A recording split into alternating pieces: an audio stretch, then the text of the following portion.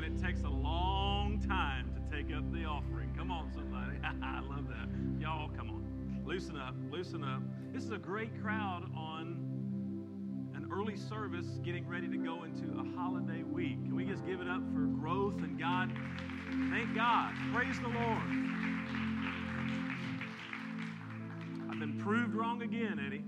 I kept saying nobody's going to show up. They're all going to be in Florida. They're all going to be at Disney World. Maybe not being in Florida this week might not be the best thing, but they're going to the mountains or something. But I am glad that you are here. How many are going out of town? Am I going out of town right after the service? Awesome. Be safe. Have a great time this week. Before we jump into the Word, let me reiterate one of their announcements really quickly. Growth Track. It's right outside this door. You can sign up for that. It is what we call the on-ramp to everything. We want every person connected to their purpose in the kingdom of God. And one way you can do that quickly is to get involved in the ministries of the church. And the way to do that is through Growth Track.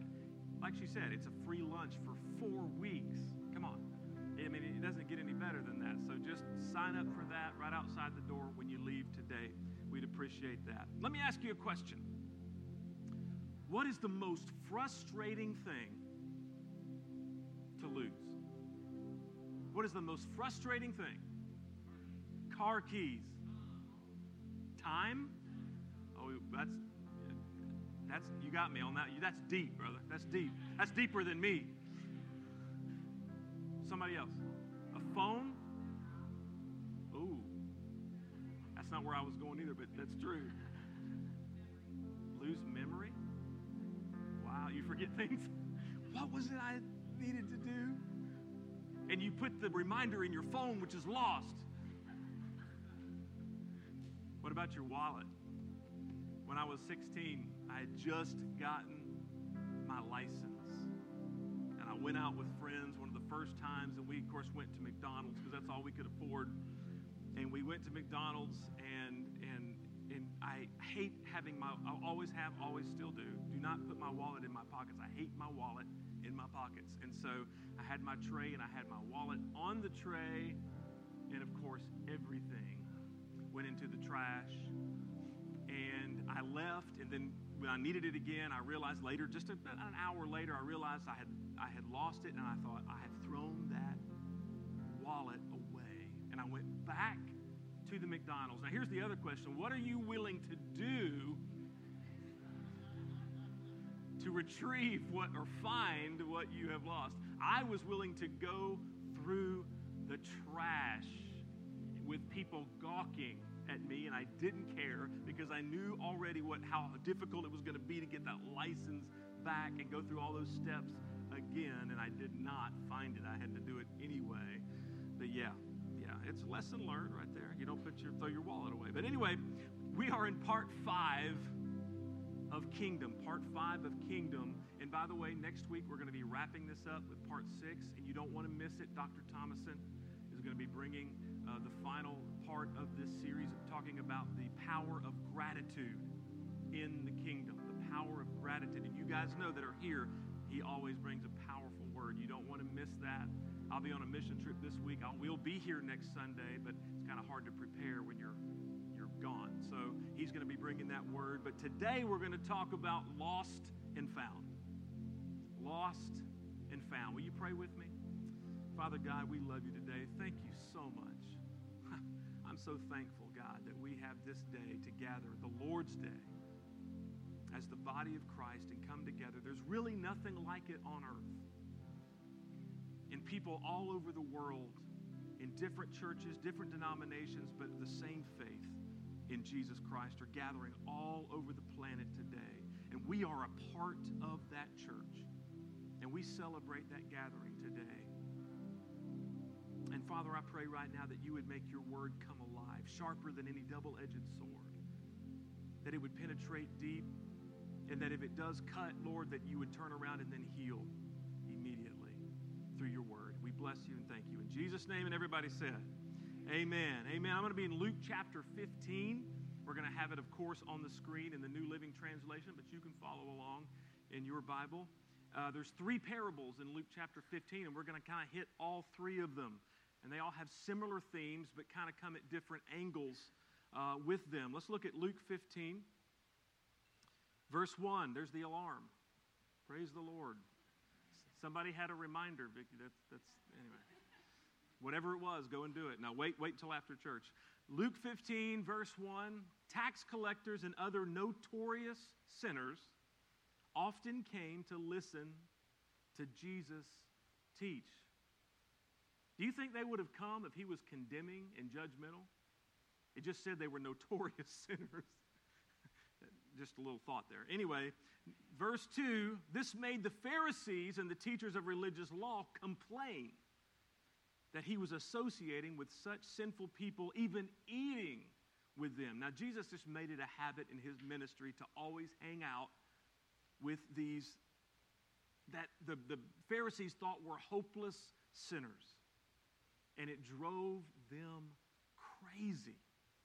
It drove them crazy. Most of these religious leaders had become so focused on the law, 613 rules and regulations, not the 10 Commandments, on the entire Torah. They got so focused on that they had completely missed the heart of God.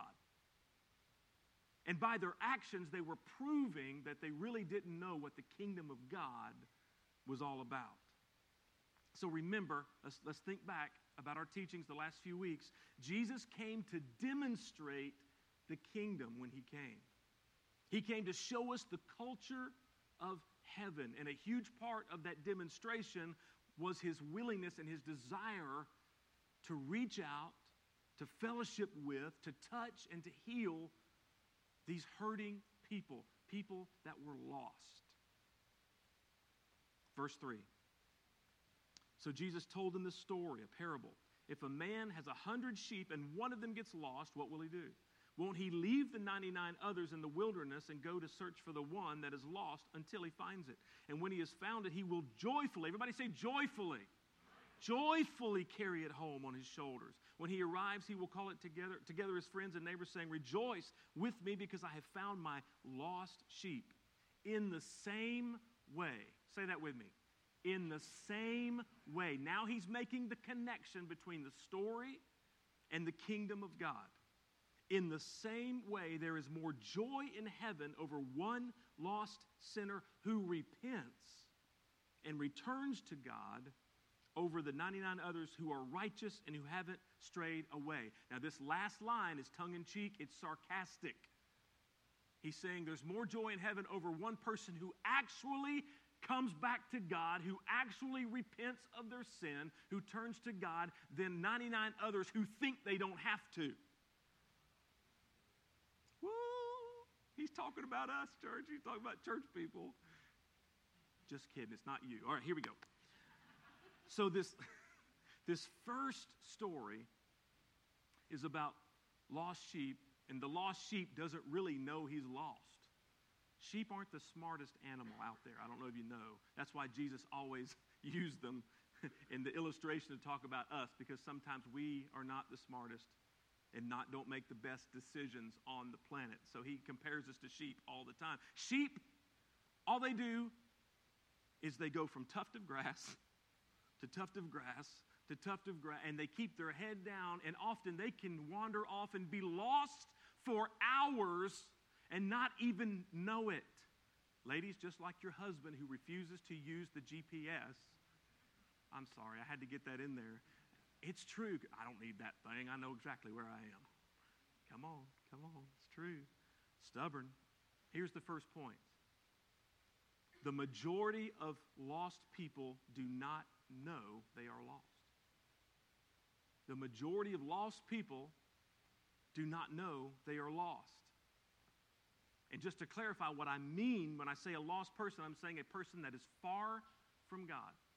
A person who does not have a personal relationship with God through Jesus Christ. How many of you have friends and loved ones that are lost, but they have no idea that they are lost? Now, you cannot make them be found. You can't make them believe. You cannot beat them over the head with your coffee table, big red letter edition King James Version of the Bible. You want to, but that doesn't work. You might hurt them. You might kill them with that thing. You can't do it that way because that's the work of the Holy Spirit. Conviction is the work of the Holy Spirit. And when we try to do the Holy Spirit's job, we end up coming across as condemning and judgmental, and we end up driving people away from God instead of to Him. You need to hear me today. Our job is to pray. Our job is to be consistent and live out the kingdom in front of them on a consistent, faithful basis, and then to be ready for that conversation when the Holy Spirit deals with their heart, and He will. Come on. But always remember something when it comes to our loved ones who are ignorant of their condition, who do not realize that they need rescuing, who do not realize that they are lost. Remember this. Look at the screen. God is searching for the lost. God is looking. God is dealing with the hearts of men and women who are lost. And I'm telling you, prayer works. You need to hear me today. Prayer works. Don't give up. All right, let's move on to our next story, the next parable, verse 8. Or suppose a woman has 10 silver coins and loses one. Won't she light a lamp and sweep the entire house and search carefully until she finds it? Now, just pause a second. Don't look up there. Look at me. We can't hardly relate to a coin. How long would somebody look for a dime? About 3 seconds, right? You wouldn't, a penny. Who cares? Even a quarter, you might search 30 seconds for a quarter that you lost. That's not what we're talking about here. A drachma was what he was talking about, and that was equal to a day's wage. Now, think about a $100 bill. Some of you make a lot more than that and some less, but no matter what you make, if you lost a $100 bill and you knew it was somewhere in that house, what would you do? You would turn over everything looking at it, because I don't care how much money you have, $100 is valuable. And you would look for it. So that's really what was happening here. Verse 9, and when she finds it, she will call in her friends and neighbors and say, rejoice with me because I found my lost coin. I can go to the grocery store. I can feed my family today. In the same way, here's that connection again. There is joy in the presence of God's angels when even one sinner repents. Now, in this story, the item is lost accidentally. In the first story, the sheep was ignorant of its condition. It didn't even know it was lost. It wandered away. Well, this is a coin. It can't wander. And it can't rebel. It's been lost accidentally. In 1980, a roller coaster was built in England called the Corkscrew. And it was the first double loop roller coaster ever. And so in 2008, somewhere in there, they pulled the thing down. They tore the thing down. And the workers, the construction workers that tore the thing down, that worked up under where those loops were, well, they found all kinds of stuff. Listen to some of the stuff they found. A diamond wedding ring. 53 non-matching shoes. I'm just curious what you would do the rest of the day if you lost 604 watches, 237 cell phones. Now that's in 2008. Just think if they looked and kept it there till now. Holy cow. Thousands of hats, and you can imagine that. 10 pieces of underwear. And one prosthetic leg.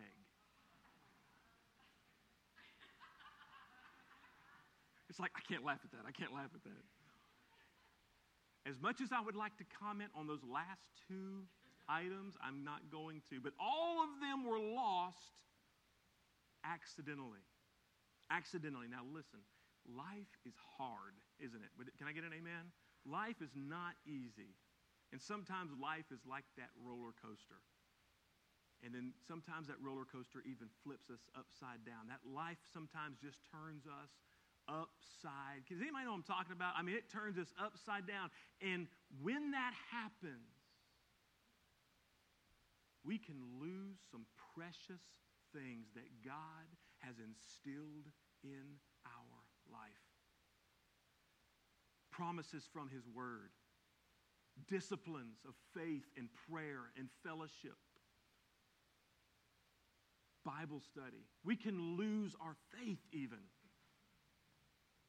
Life has a way of turning us upside down, and those valuable things that God has put in our heart and in our life, they can fall out. They can be lost in those moments. It's not purposeful. It's accidental, just like with the coin. We don't set out in the morning and say, today I'm going to lose my faith. Today I think I'll lose my peace and joy. Today I think I will lose my quiet time with God. Today I'm going to lose the promises of God. It doesn't happen like that. But sometimes it does happen, doesn't it? Come on, are you with me? No?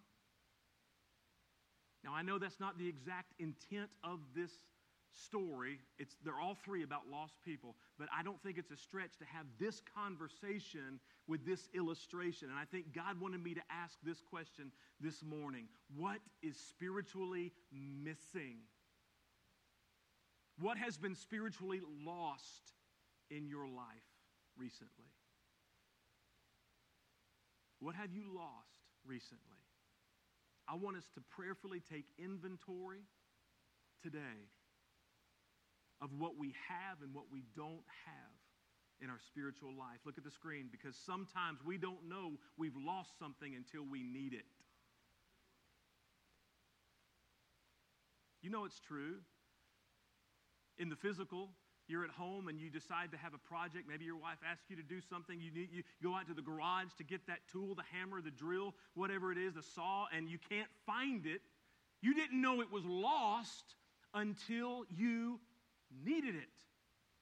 And here's the parallel. You get into a heated spiritual battle, and we all do. And then when you go to reach for those things that had been there once before, those weapons of warfare, those spiritual things, you realize you've got nothing. You are empty. You've lost it. It's gone.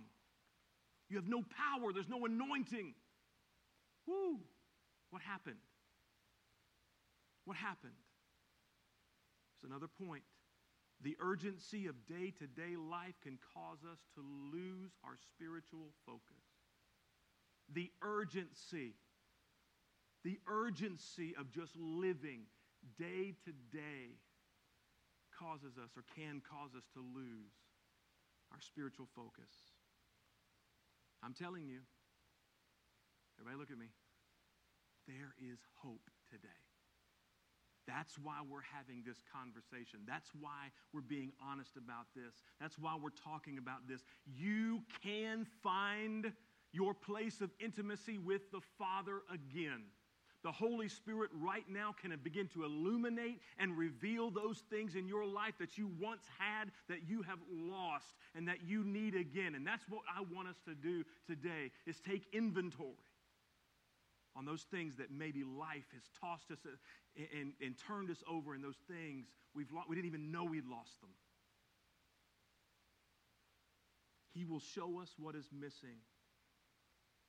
All we have to do is ask. You know what? I'm going to stop right now. We're not done with the message yet. But there's no better time than the present. I want you to bow your heads. If you'd say, Pastor Allen, that right there, that point right there is speaking to me. I've been tossed. I've felt like I've been on that roller coaster, and I feel like there are things missing, and I want the Holy Spirit to reveal those to me right now. Will you raise your hand? I'm not doing an altar call. I just want you to raise your hand.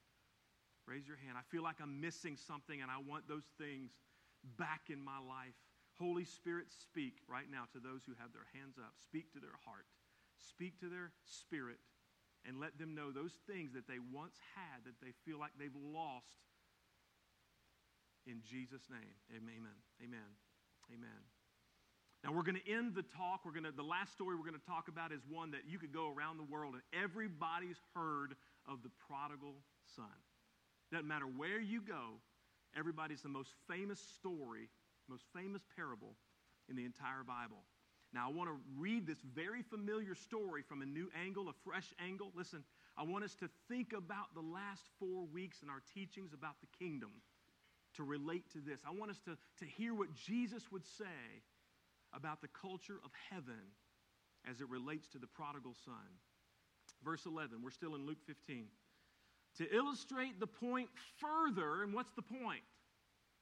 That God loves lost people. That God is looking and searching and dealing with the hearts of lost people, and he loves to see lost people found. To illustrate the point further, Jesus told them this story. A man had 2 sons. The younger son told his father, I want my share of your estate now before you die. So his father agreed. Now, when Jesus said this about this younger son, there would have been a gasp come up from the crowd. Because in the culture of that day, for that boy to have asked for his inheritance before his father was dead, it was the same as saying, I wish you were dead. I wish you were dead. That's what they were thinking that the crowd was in at this point. They were interested. Where is this going? Verse 13. A few days later, this younger son packed all his belongings and moved. Everybody say moved. It was intentional. Everybody look at me real quick. The other 2 stories, the first was about an ignorant sheep that wandered, didn't know it was lost. The second was lost accidentally. This is no accident. This is no wandering. This is intentional rebellion. He moved to a distant land, and there he wasted all his money in wild living. But listen, even as he offended his father, he hurt his father. Even as he wasted his inheritance, even as he sinned, did he ever stop being a son? Not a trick question. Now, he chose to leave. He chose to remove himself from his family. He chose to leave in an act of rebellion, but he could never change his identity as a son of his father. When this boy was off rebelling and sinning and doing his own thing, he wasn't thinking about his father, but his father was constantly thinking about him. Hallelujah. Thank you, Jesus. Thank you, Lord. The point is, you can run from God. You can rebel, you can sin, but you will never be able to erase your identity as someone who is fearfully and wonderfully made in the image of Almighty God. Pastor, what are you talking about? You're on the line here. I'm not talking about universalism, which is the teaching that says everybody's saved. I'm not talking about that. That's not what the Bible teaches. We have to receive him. What I am saying is that God so loved the world. He loves every single person, no matter what they've done, no matter where they've been, no matter how far they've strayed. God loves every human that's ever lived because they've been made in the image of God. Hallelujah. God loves every person. Look at the screen. You may not be thinking about your father, but your father is always thinking about you. And let me do this. Your son, your daughter, your grandson, your granddaughter, your mom, your dad, your cousin, your best friend may not be thinking about their father, but Father God is thinking about them. Don't give up on them because God hasn't given up on them. Continue to hang in there. Continue to pray. Continue to pray that God would reach their heart because he's thinking about them, even though God is the farthest thing from their mind. Can somebody say amen? You believe that? I know it's hard. I know it seems, believe me, we've been there. We literally had a prodigal son who did all this stuff, same stuff. And there were dark, dark, dark days. There were moments in the middle of the night I would get the call from a police officer and I didn't know if it was every time I thought he was dead. Every time. But he had been arrested or this or that, whatever. There were some dark, dark days, and you may be in that moment, but I'm telling you, the Father is thinking about him or her right now, and God is faithful. God is faithful. Verse 14. About the time his money ran out, a great famine swept over the land, because that's the way it happens. Your money runs out and the economy drops. I mean, that's kind of just how it happens. And he began to starve. He persuaded a local farmer to hire him, and the man sent him into the fields to feed the pigs. The young man became so hungry that even the pods he was feeding the pigs looked good to him, but no one gave him anything. So once again, when Jesus said this, the crowds went, because this was a Jewish boy. And Jews didn't look at pigs. They didn't think about pigs. They didn't look at pigs. They didn't talk about pigs, let alone touch a pig or feed a pig. Come on. This boy had not just hit bottom. He was somehow under the bottom. Can anybody relate to that in your life? Come on. You may not be there right now, thank God. I hope you're not. You may be. But at some point in your life, you didn't hit, but you were somehow below the bottom. Verse 17. When he finally came to his senses, he said to himself, at home, even the hired servants have food enough to spare, and here I am dying of hunger. I will go home. Say that with me. I will go home. Say it again. I will go home. Somebody needs to come home today. I will go home to my Father and say, Father, I've sinned against both heaven and you, and now I am no longer worthy of being called your son. Please take me in as a hired servant. Now he came to his senses, but he wasn't thinking clearly. Because he was still, listen to me, he was still under the influence of his sin. He was still under the influence of his failure. He was still bound. He was not free. He did what so many of us do. He believed the lie of the enemy. I'm too broken. I'm too disgusting. I've messed up too many times. I've gone too far this time. The only hope I have is to work my way back into my Father's graces. If I can just please my Father enough, if I can just work hard enough, if I can just somehow make him happy enough, he'll let me back in.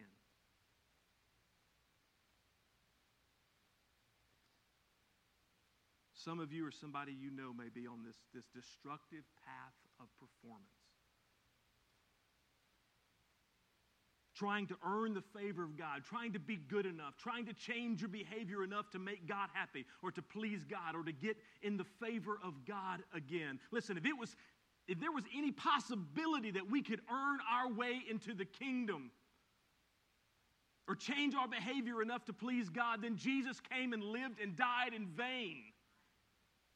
The cross was not necessary. The blood was not necessary. The torture and the pain was not necessary.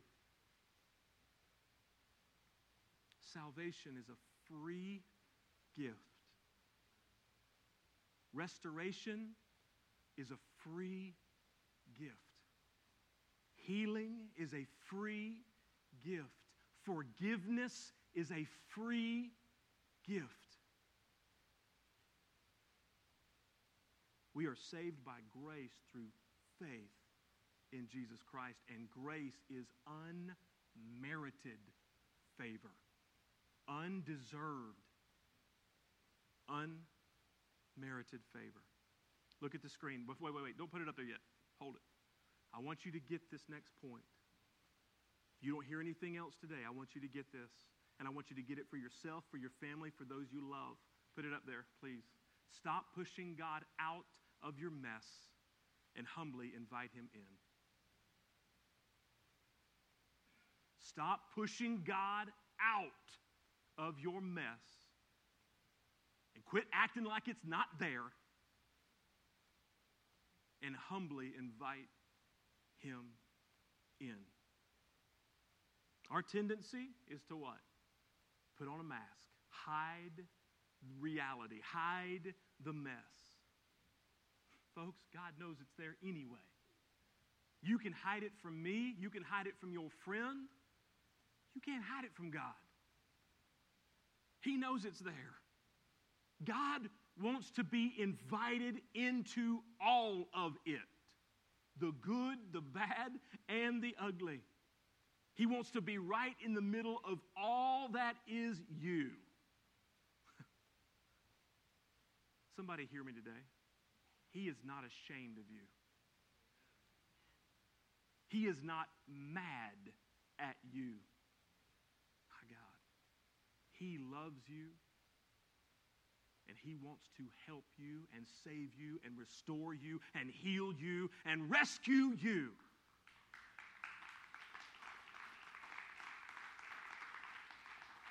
The most famous scripture in the Bible, John 3:16, for God so loved the world that he gave his only begotten Son, that whoever believes in him would not perish but have everlasting life. Unfortunately, that's a phenomenal scripture, but we stop there too often because 17 is just as important. It says, for God did not send his Son into the world to condemn the world. Jesus didn't come to throw lightning bolts at you or to judge you or to hurt you. He came into the world to save you and your family. Come on, somebody. Give him the best praise.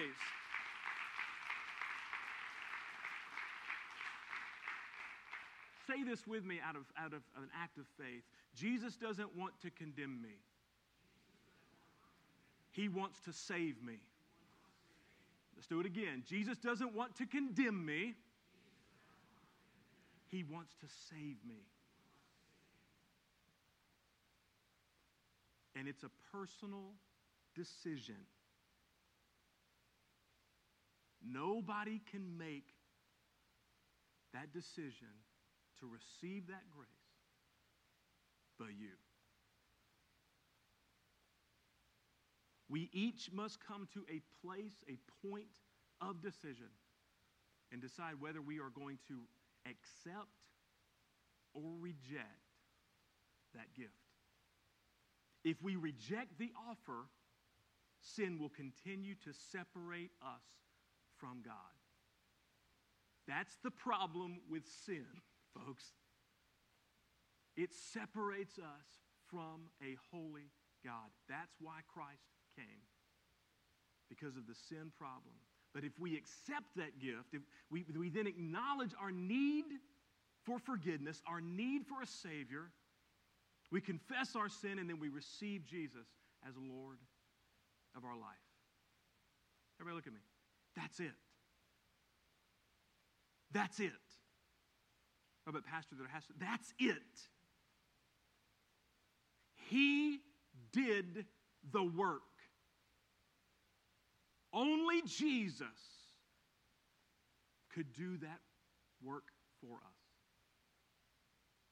You can't get any more saved than at that moment. You can grow in your faith.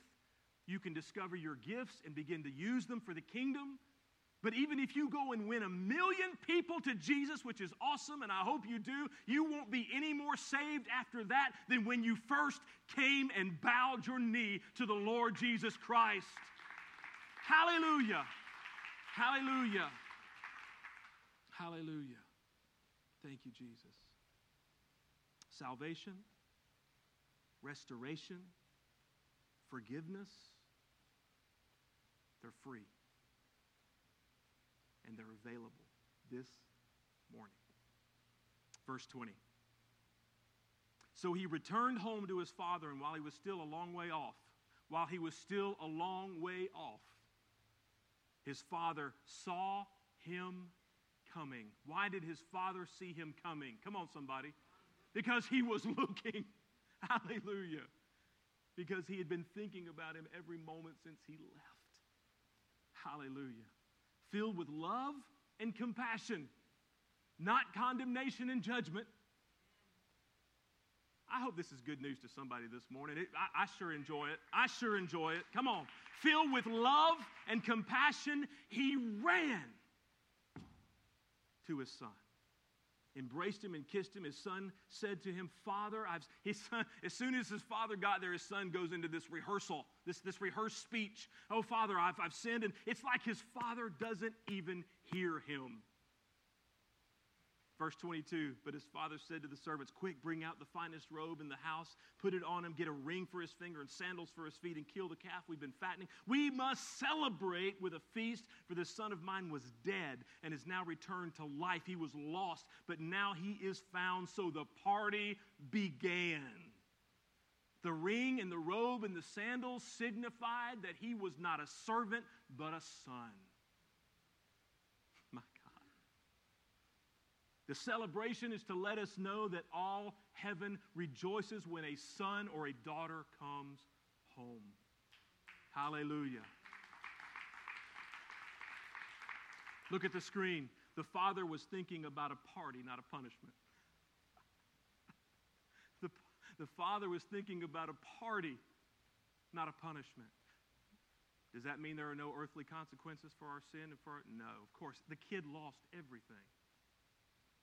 The kid lost all his earthly wealth. You can't hit redo. You can't get another inheritance.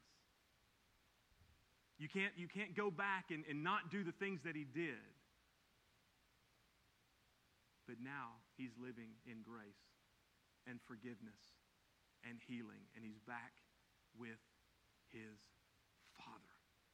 And there's a party, not a punishment. Hallelujah. Now, I wish I had time to finish the story and talk about the elder brother and his reaction, which, by the way, he was not pleased at all. He was not pleased at all with this whole grace thing. He was not pleased at all with the party. As a matter of fact, he would not go in because he was so mad. He was so angry. He was so prideful. He was so self-righteous. You know, Jesus put the older brother in there because of the Pharisees that were listening to the story. The older brother was just as lost as the younger brother. And Jesus was trying to tell the Pharisees, listen, just because you think you're okay, you're not. You're being self-righteous, and only I am righteous. And he wouldn't even go. He lost out on the celebration because he wouldn't even go in. But that's a different sermon for another day. So what's the idea, the big idea for these three stories? I think here it is right here. The heart of the Father is to see his lost children found. The big idea is the heart of the Father is to see his lost children found. Nothing pleases God more. Are you hearing me? Nothing pleases God more than when someone gives their heart to him. Than when someone who has walked away from their faith, who has turned their back on their faith, comes back and is restored into the kingdom. Forgiven, healed, set free. Now here's the deal. As followers of Jesus, if you are a follower of Christ today, this is what we need to take away from this message. The moment we fail to seek and save the lost, the day we forget that there are spiritually dying people outside these four walls, the second we become inward focused, it's all about us instead of outward focus, is the second we become the Pharisee in the story. It's the second we become the older brother in the story. We are no better than they are if we lose sight of the mission to seek and to save the lost. Hallelujah. And to celebrate when people come in. That's why we have Community Serve Weekend. That's why we support the summer lunch program. That's why we are in Kentucky every single Christmas. That's why we risked everything to go to Pakistan. That's why we still continue to support Pastor Sammy every month financially in Pakistan. That's why we raised almost $20,000 for flood victims in Florida and in Texas. That's why at 7 p.m. tonight, a group of us are flying to New England to do a mission trip and share the love of Jesus. That's why witness is one of our 4 core values, because we are to be the hands and the feet of Jesus Christ. I'm telling you, if we lose that,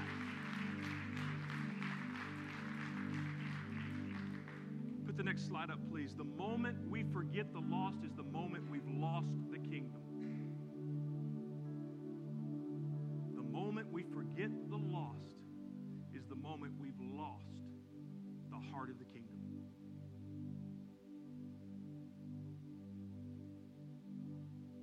Because the heart of the Father is to see his lost children come home. And it needs to be our heart as well. Will you bow your head?